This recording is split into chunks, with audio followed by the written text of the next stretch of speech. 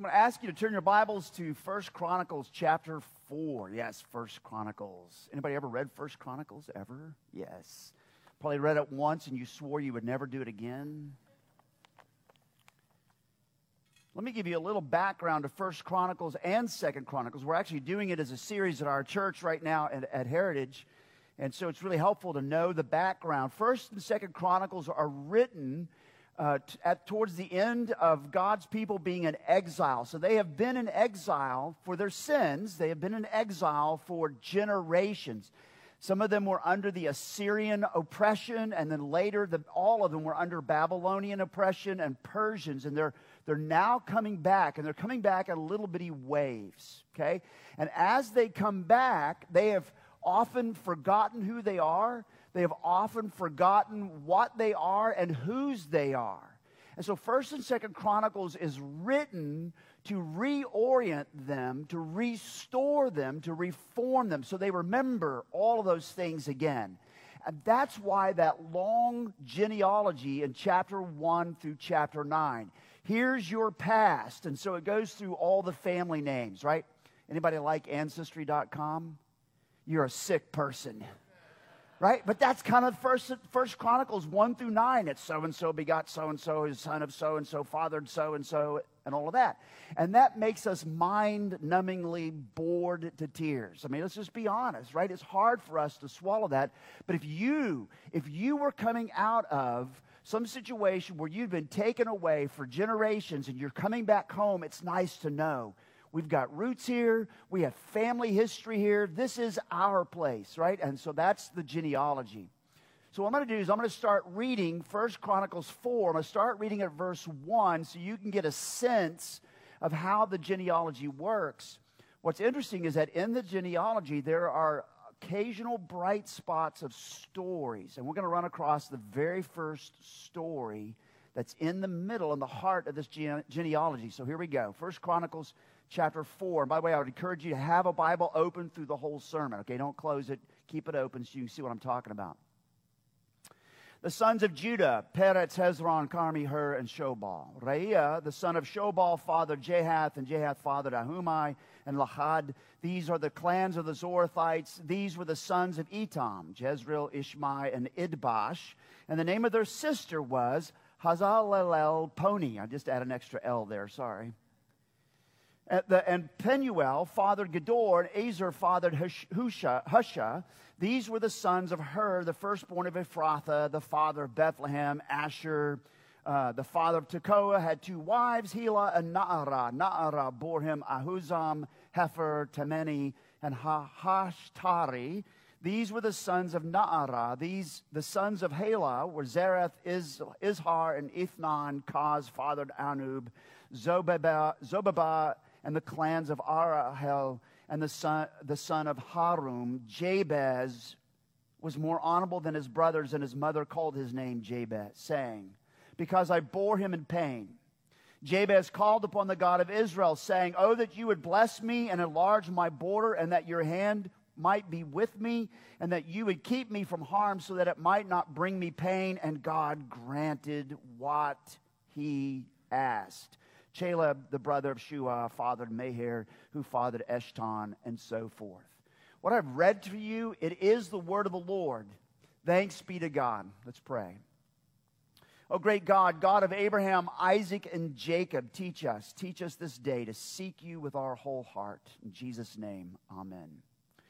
So just very quickly, a couple of things. First off, if I get really, really loud, okay, so if my hair stands up like this and I turn beet red and I start getting real loud, I'm not mad at anybody. I just get really excited, okay? So don't walk out here thinking I was mad at anybody. So let me tell you a little story about Heritage Presbyterian Church, where I actually pastor.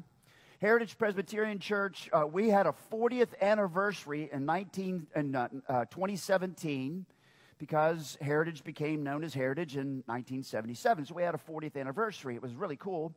And I got to do a lot of research, and what I found out is that Heritage didn't exist for 40 years. It existed for over 100 years. It had other names. It was known as United Presbyterian Church, Northminster Community Church, and Northminster Presbyterian Church. And so I got to go downtown where the church originally was built, and there it was. The old structure is still there on 25th and Chartel in Oklahoma City. In fact, I saw the dedication stone. It's still there, the granite stone, and it says United Presbyterian Church, 1917. That was pretty cool. So our 40th anniversary was also our 100th anniversary. Woo! It was really awesome. Well, not too long ago, somebody found in their files, one of our folks that had been with the church for all of those 40 years and more, found a mimeographed letter from someone. They didn't know who it was from, but it was someone in the church at the time who was telling the history of Heritage from before 1917, all the way up to when they wrote the letter in 1982 or something like that. And so Heritage actually existed for lots of years before 1917. In fact, this was really cool. Its first church building was a big top tent with sawdust floors. Billy Sunday would have been happy, right? And so that's when it began, and then it built the building on 25th and Chartel. It lived there for a while. Well, the letter goes on to talk about how the church was at about 200 people, and then for various reasons, over the decades, it began to dwindle. There was demographic changes in Oklahoma City. People began to move further north, and so it left just smaller crowds living downtown. And then there was something like a splant. You know what a splant is, right? Like a split and a church plant. It's a nice way of saying it was a church split. But anyways, there was a splant somewhere in the 1950s, and so the church began to dwindle. And dwindle and dwindle. It got down to 13 people in 1957, 58. And those 13 people persisted in prayer, and they persisted in going forward. They persisted in prayer and going forward, and persisted and persisted and persisted. God did something in 1974 or so. And at that point, the church began to turn around. So somewhere from the end of the 1950s to the middle of the 1970s, 13 people persisting and praying, persisting, praying. Middle of the 1970s, something happened, and the church just kind of reignited, and then it began to grow. And it got up to 200 people, and then from there, it built the building where we now are over on Western and north of the Turnpike. And it just kept getting bigger and getting healthier, and it went through what looked like healthy times that were actually not so healthy, and it got down again, but it still has persisted in prayer. And I tell you that story because I think that it resonates with a lot of churches, probably resonates with your own story in some way, your own history, okay? And I think there's something about it that shows up here in Jabez, with Jabez's prayer. There's some connection here. Hopefully I'll make that connection for you. By the way, this is the letter that was actually, they found. I have a copy right here if you ever want to look at it. So let me tell you about Jabez. I've given you all the historical background. There are 4 points. They all start with an sound. There's evaluate, there's environment, there's invocation. So there's evaluation, environment, invocation, and then exclamation or endorsement. Endorsement is the last one. So they all start with That's how I roll. That's how I preach. I love that kind of stuff. So I want you to notice God's evaluation. As we begin here, it starts in verse 9 with, and Jabez was more what? Come on. Honorable. More honorable than his brothers. Now, it's really interesting that it shows up there because it comes out of the blue. Did you notice that? As I was reading, so-and-so was a son of, was a son of, was a father of, was a father of. Did you notice how it just came out of the blue? I mean, it is a shocker. Jabez was more honorable than his brothers. It's almost a head-jerking break in the scenario as you're reading through 1 Chronicles. In fact, it's the very first story in 1 and 2 Chronicles, which is phenomenally important. So here we are, right in the middle of this genealogy of Judah that's nearly hypnotic, the son of, and then wham, Jabez was more honorable than his brothers. And when something like that happens, you need to stop and ask a twofold question. Why here and why now? Well, first off, it does what it's supposed to. It grabs your attention just as you are about to drift off into dreamy, mind-numbing realms, right? It grabs your attention. That's part of what it's there for. But secondly, it sets these two verses apart and shines on them like neon lights, right? You see these flashing lights. Boop, boop, boop, boop. Jabez was more honorable than his brothers. And you stop and you go, Maybe I need to pay attention. Good. The writer scored. You're going to pay attention. Awesome. That's the reason it's there. But it's even more than that. There's something more happening here. Jabez was more honorable than his brothers. As good classic Protestants and Presbyterians, we believe that the writer of 1st and 2nd Chronicles is inspired by the Holy Spirit, the Spirit of truth. And so the historian who wrote 1st and 2nd Chronicles is giving us the Holy Spirit's evaluation of Jabez. Let me say it again, because I didn't hear any amens and didn't see any heads nodding, all right? The writer is giving us the Holy Spirit evaluation of Jabez. Jabez was more honorable than his brothers. This is God's own assessment of Jabez. Jabez was more honorable than his brothers. That's pretty cool. Further, I want you to notice as you look at it, Jabez was more honorable than his brothers. There's a slightly unique word there in the Hebrew for honor.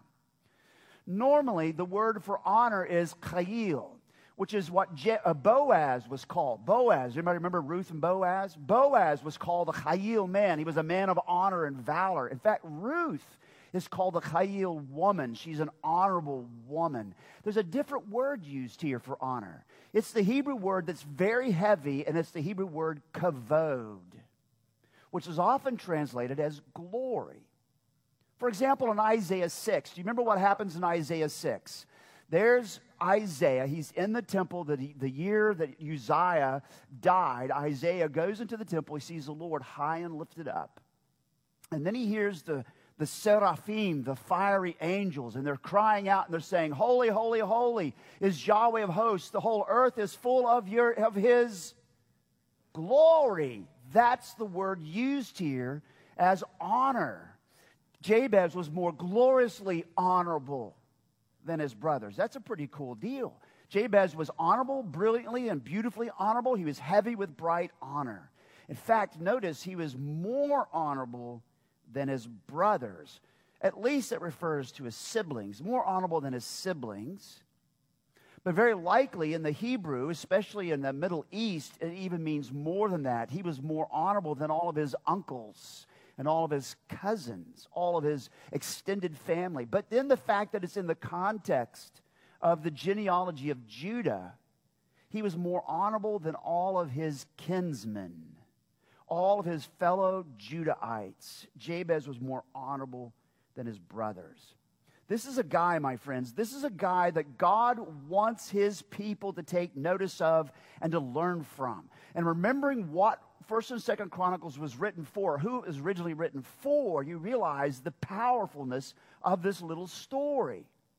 God wants especially his beleaguered people who have been beaten up, who have been bewildered and oppressed by political and social forces and who have forgotten who they are, to sit up and take notice. Oh, here's the honorable way to go. Jabez was more honorable than his brothers. Now, before we find out what made Jabez honorable, the writer gives us his painful background, his painful environment that sets it up something like a dark backdrop. Anybody do pictures, photography in here? No? Yeah. I don't either, so it's okay. Right? But if you want to bring out something like a yellow flower, you want to bring out its brilliance, you often need to use a dark backdrop. And then that yellow just sticks out. You know what I'm saying? So that's the way it is with Jabez. Before he gets into one of the things that made Jabez honorable, he's going to tell you the dark backdrop, the environment. This is our second point. It's the rest of verse 9. Notice the rest of verse 9. Jabez was more honorable than his brothers, and his mother called his name Yavetz, saying, because I bore him in Ozeb. It's a play on the word pain. She called his name Jabez, painful one, because she said, I bore him in pain. It's almost as if the mother was saying something like this. I'll call him Pain, P-A-Y-N-E, because I bore him in P-A-I-N. Do you hear the play on the word? I'm going to call his name Pain because I bore him in pain. That's the kind of play she has going on here. Look, oftentimes parents name their children for some event or family heritage. Thankfully, in my family, Wayne, my dad's middle name, passed on to me. That's great, because my granddad's name would have freaked me out. Orville Floyd. He's from Tahlequah, by the way. That's where he lived. And so that was really, no, I'm glad that didn't pass on, right? So we have those things like that happen, and that's fine. We want to do those things. Our youngest son's name is Derek, because when I was at Reformed Theological Seminary, Derek Thomas showed up and started teaching there, and loved Derek Thomas. And so when our youngest son was born, right after I retired from the Air Force, we called his name Derek. Just a reminder of a great role model. Right? So those things happen, but there's something darker in this sentence. And you know it's dark because it's going to come back up in the very last line of Jabez's prayer. You see, Jabez's mother erected a heavy granite monument to memorialize her pain and her grief and her trauma. And she chiseled the word pain into that granite monument. And then she took it and put it on her boy's back so that her boy would have to carry it around all his livelong days. Pain.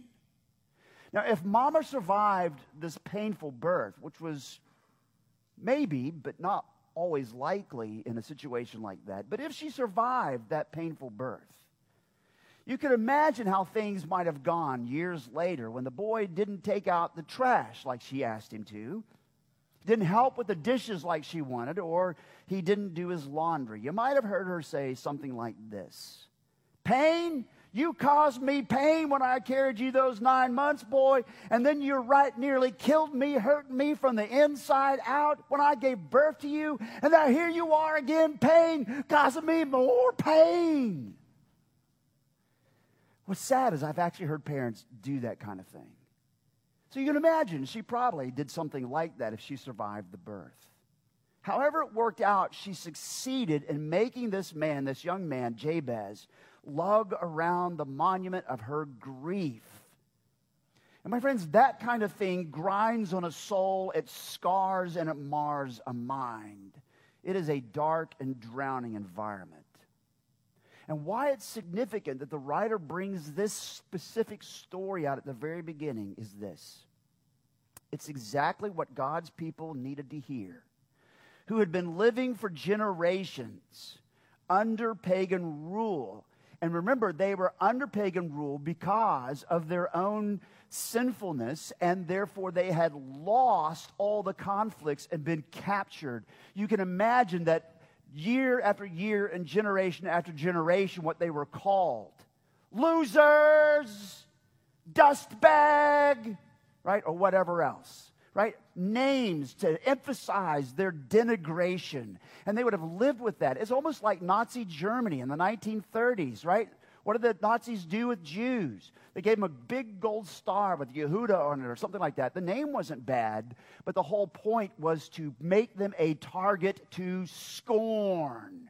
That wears on a soul. And so God's people coming out from underneath their exile need to hear this story because it resonates, especially with their situation, having this kind of name, this kind of denominator becomes life-shaping and crushing. But then, the more than honorable than his brothers, Jabez shows his bright honor with his invocation. This starts verse 10, okay, almost all of verse 10. His invocation, which is exactly what the Holy Spirit guided his historian wants God's people to know, the invocation. Now notice this, before we get deep into verse 10, notice that of whatever else Jabez did that was honorable, that made him more honorable than his brothers, this is the only thing mentioned. Did you hear that? His invocation is the only thing mentioned as Exhibit A of what made Jabez more honorable. Now let that percolate in your hearts and souls for a while. This is what, Exhibit A, this is what we mean by Jabez being more honorable than his brothers. He prayed. And he prayed with confidence and faith.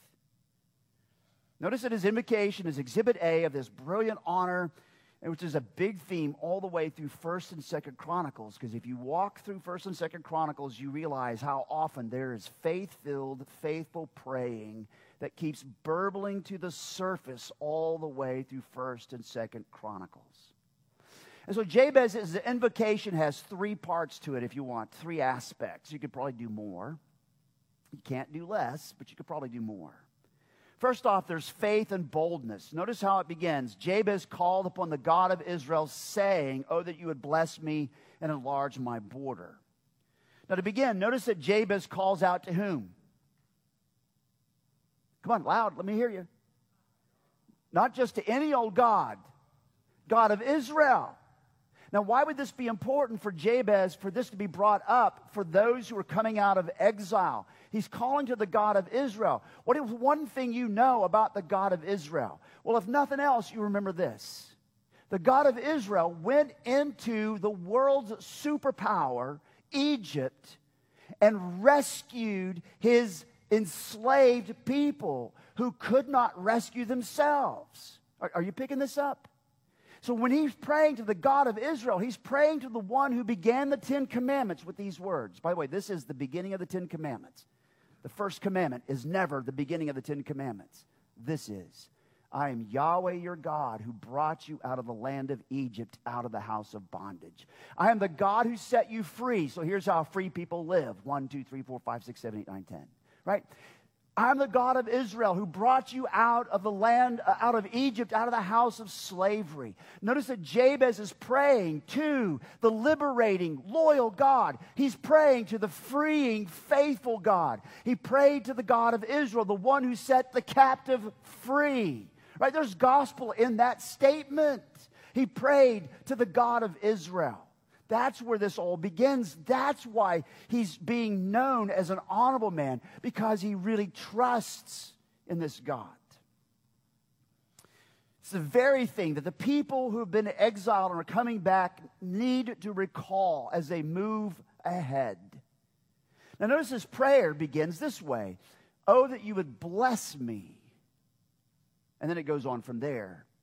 In the Hebrew, there's actually a double word. "Oh, that you would give me blessed blessing." In most Middle Eastern languages, you say a word twice to emphasize it, because you didn't used to have, computers with word processors and 36 bold font for words, right? You had to say it twice to make it really emphatic. It's kind of like when you have a touchdown on game day, right? And what is it? Pistols firing, right?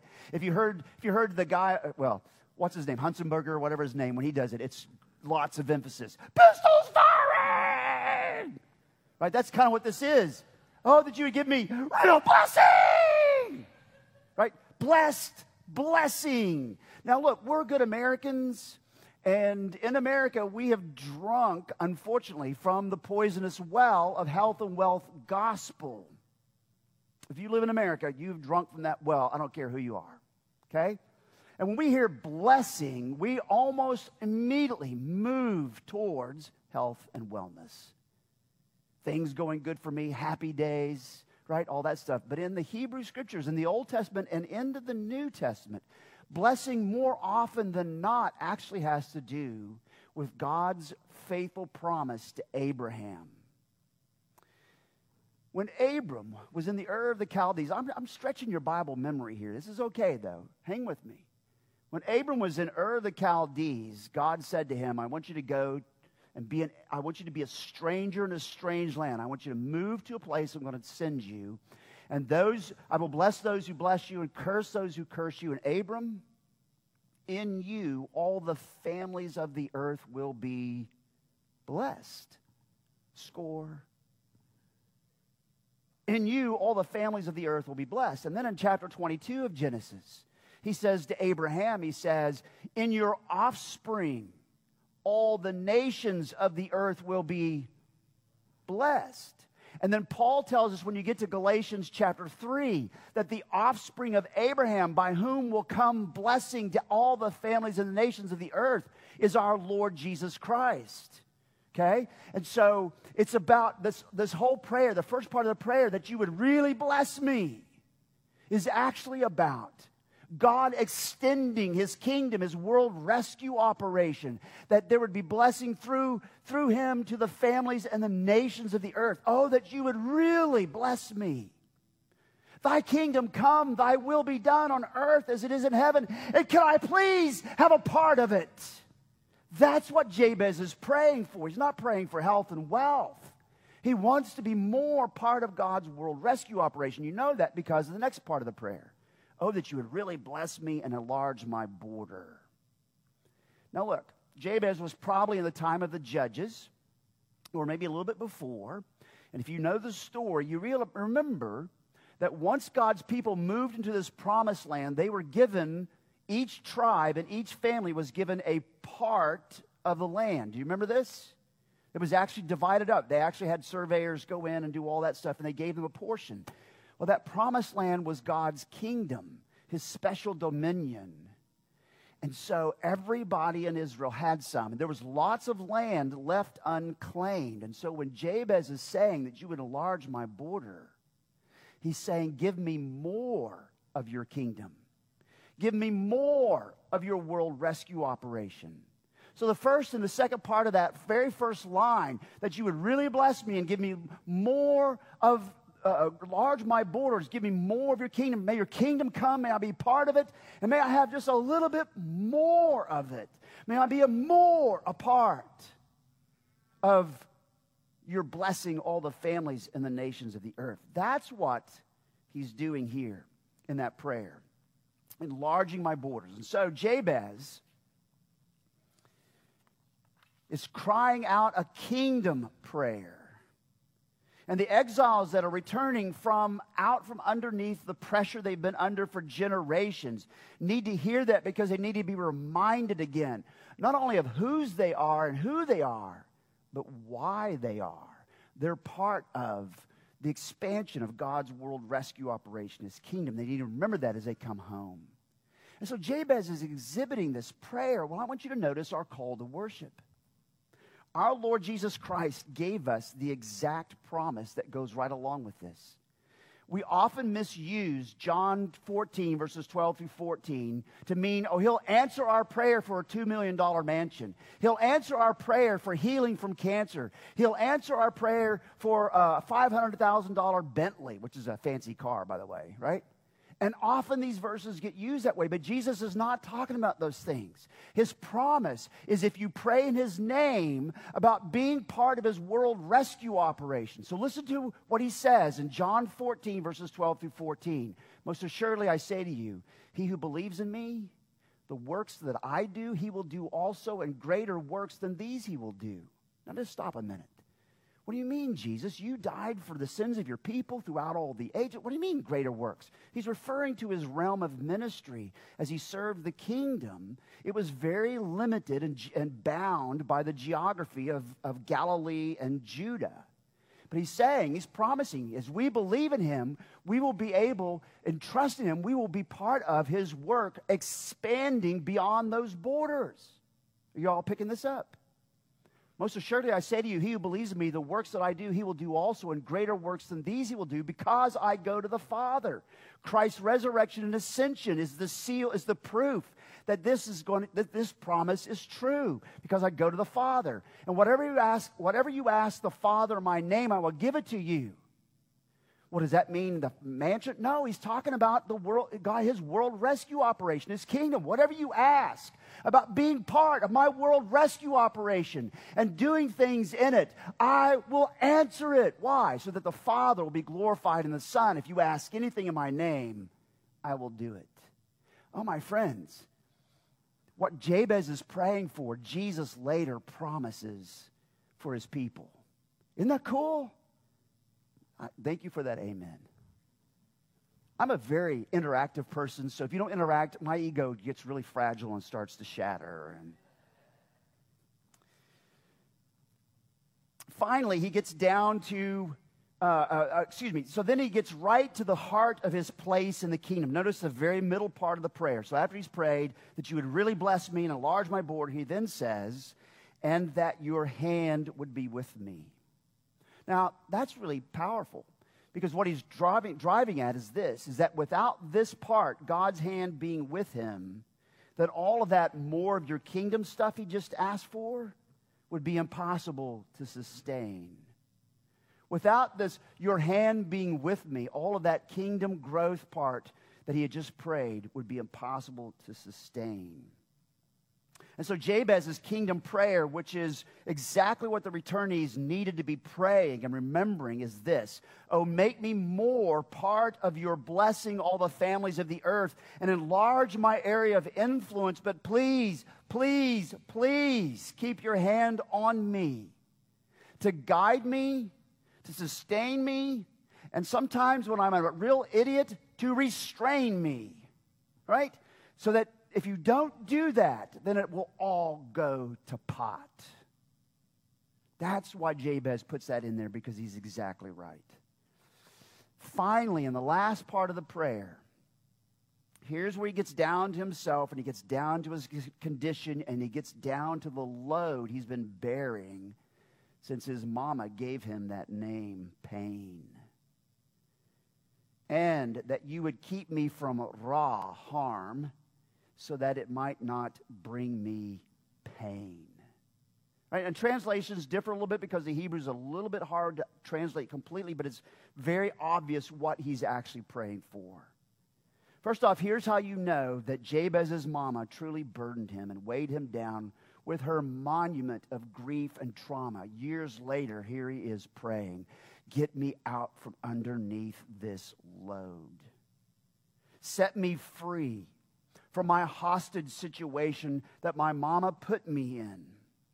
Or to use the language of 1 Peter, I'm going to quote again in just a minute, "Set me free from those futile ways that I have inherited from my parents." Notice that what Jabez is praying at the very end is he's praying about God's kingdom and being part of God's world rescue operation and God sustaining him. He's praying now for something different. He's praying for a new denominator. I hope you write these down. There's 3 D words here. He's praying for a new denominator. Denominator is just another name, right? A name. He's praying for a new denominator. He's praying for a new direction. And he's praying for a new destiny. "Oh, that you would give me a new name even. That you would put me on a different path completely so that I'm no longer carrying around this load that's been crushing my heart and my life. You'd set me in a whole new direction so I'm no longer causing pain or experiencing that pain."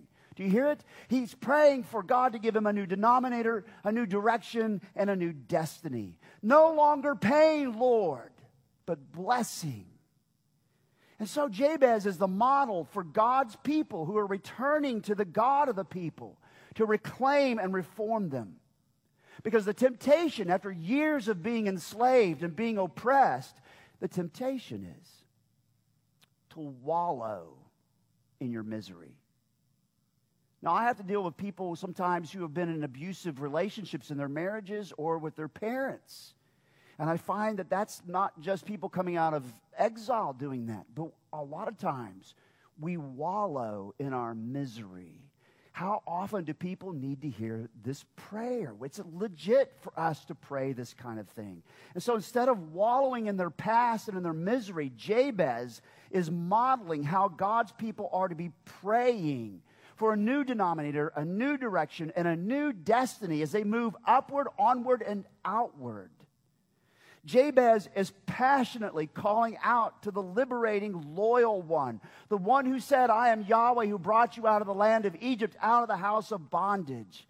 He's praying to him, and you too can pray this kind of prayer with great certainty and confidence.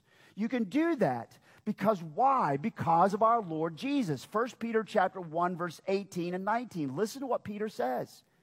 "Knowing that you were ransomed from the futile ways inherited from your forefathers." The futile ways is not necessarily just legalism. The futile ways can be family systems of abuse and alcoholism and drug addiction. Right? Sexual abuse and those things. You've been ransomed from those futile ways inherited from your forefathers. Hallelujah! Oh, come on now. I know we're Presbyterians. Come on, break. Come on. Hallelujah! You've been ransomed from the futile ways inherited from your forefathers. Thank you. That's gospel good news. And then Peter goes on and says, with the precious blood of Christ, like that of a lamb without blemish or spot. So we have even greater reasons to pray this and pray it with faith and pray this with this, as I've laid it out for you, to pray it with this anticipation and expectation. And so Jabez became a bright light on a bleak canvas because his prayer was drenched with faith in the faithful, freeing God. Truly, Jabez was more honorable than his brothers. And you know that because of what comes last. It's the last sentence. It's like the divine exclamation point. So look at that last sentence. I call it the endorsement. And God granted, come on now, his request, what he asked. God granted what he asked. Well, God granted his requests. Well, which of the requests? All of them! The kingdom enlarging request, the sustain me as I do this appeal, the set me free from this load and heavy weight that is crushing me plea. And God granted what he asked. God answered his prayer. Then, here's the amazing thing. This is where the eyes of faith need to step in here for a minute. But he not only answered his prayer then, but God is still answering his prayer 3,000 years later. Well, preacher, what do you mean by that? I have no idea what you mean. I'm glad you asked. I'm going to tell you. We just stumbled across Jabez's story. We just heard his prayer. It should rouse faith in us. Well, guess what? Answer to Jabez's prayer again. That rocks my boat. Because most of my prayers are about this little moment right here. And here's God answering prayer, Jabez's prayer for 3,000 years. I think about Heritage.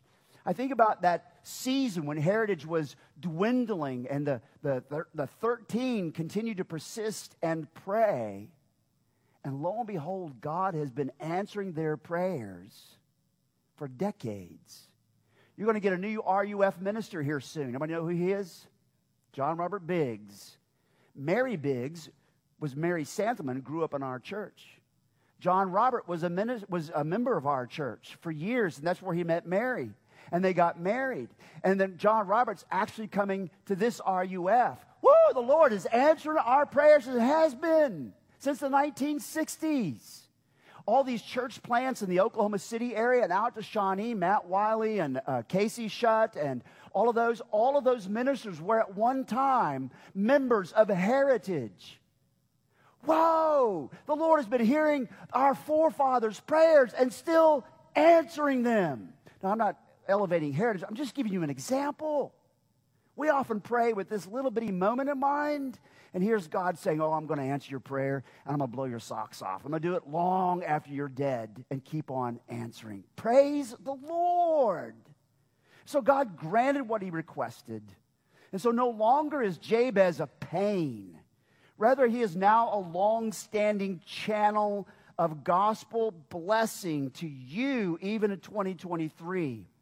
And Jabez is a positive example of a promise that's going to be made in 2 Chronicles later. 2 Chronicles 7:14. Unfortunately, another verse that gets horribly misused on every national day of prayer I've ever been a part of and at every presidential election. It's not about the United States of America. It's about God's world rescue operation. And Jabez is a positive example of it. If my people who are called by my name, like Jabez, will humble themselves like Jabez, and pray like Jabez, and seek my face like Jabez, and turn from the wicked ways, turn from their harm, turn from their past like Jabez, then I will hear from heaven, forgive their sins, and heal their land, heal the kingdom, heal the church. Jabez is a positive example of that promise. One more thing to notice about Jabez before we move to the end here. And Jabez is also a prototype of our Lord Jesus Christ, who was numbered with the transgressors, who was given bad names. Do you remember some of those bad names? Oh, he casts out demons by Beelzebul. He's a witch. He's a magician. By the way, in the Talmud, what was actually transcribed 200 years after Jesus, he is still remembered as a magician. Right? He got that name. He got called all kinds of others' names. Oh, you've been born out of fornication. You're a Samaritan. You remember that story in John 9? He had all kinds of bad names heaped upon him. And then the worst came when he dies on the cross for his people and he bears our sins. He who knew no sin became sin for us, that we might become the righteousness of God in him. Jabez is actually the prototype pointing to our Lord Jesus, who is the greater than Jabez. Pretty cool. Well, my friends, let me try to dock this boat here. So the people returning from captivity would have likely resonated with something that Eugene Peterson once wrote. He's the one that did The Message. He wrote a ton of books, and one of those books he wrote in the 1980s was called Leap Over the Wall.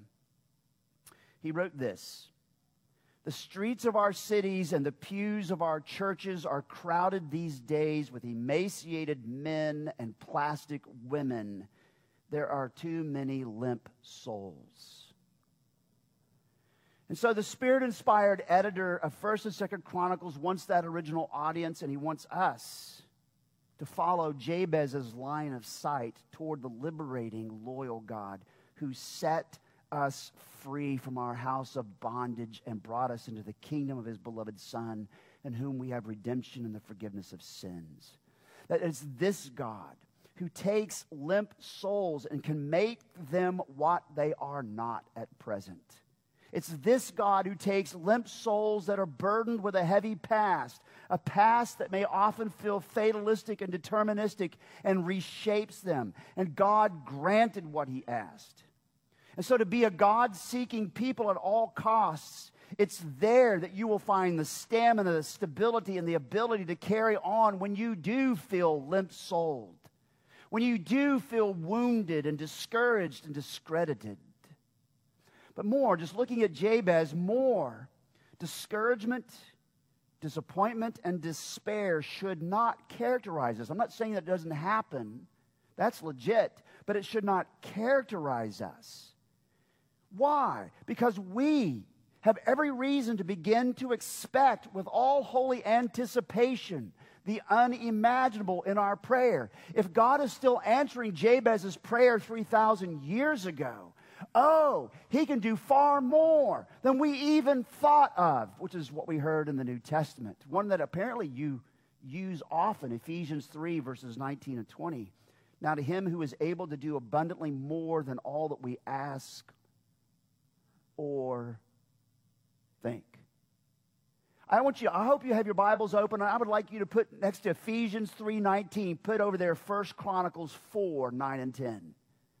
So every time you read those verses, you think about Jabez and you go, oh, you know what? Jabez had no idea God was going to be answering his prayer 3,000 years later. Oh, this God can do far more than we ask or think. We have every reason to pray with that kind of anticipation. Let me end with this. What about this congregation? Well, how fitting to allow this kingdom expansion prayer of Jabez to shape our prayer for this church and for God's larger church. When I first presented this in May of this year, it was May the 14th, I quoted Harry Reeder, Pastor Harry Reeder. A week later, he died, so don't let me quote you. You might die. No. But he wrote a book called From Embers to a Flame. It was very touching to know that I just quoted him and then he passed away.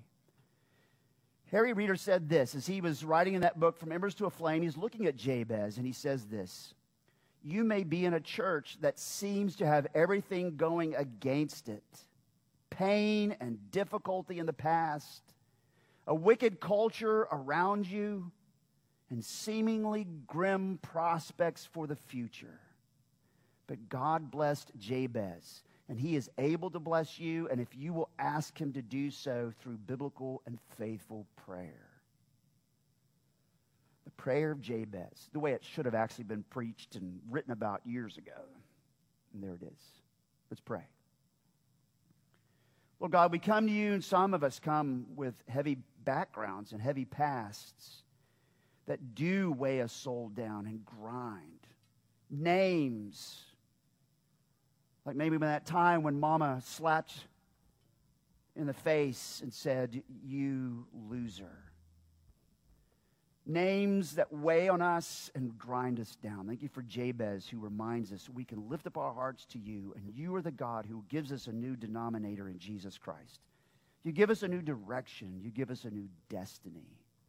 Thank you for this prayer of Jabez. I pray for anyone here now who is not a believer, that you would work in their heart. You who are able to do far more than we ask or think, I pray that you would work in their heart. You would show them the new life that is there for them in Jesus Christ, and they would run to Jesus. It's in his name we pray. Amen.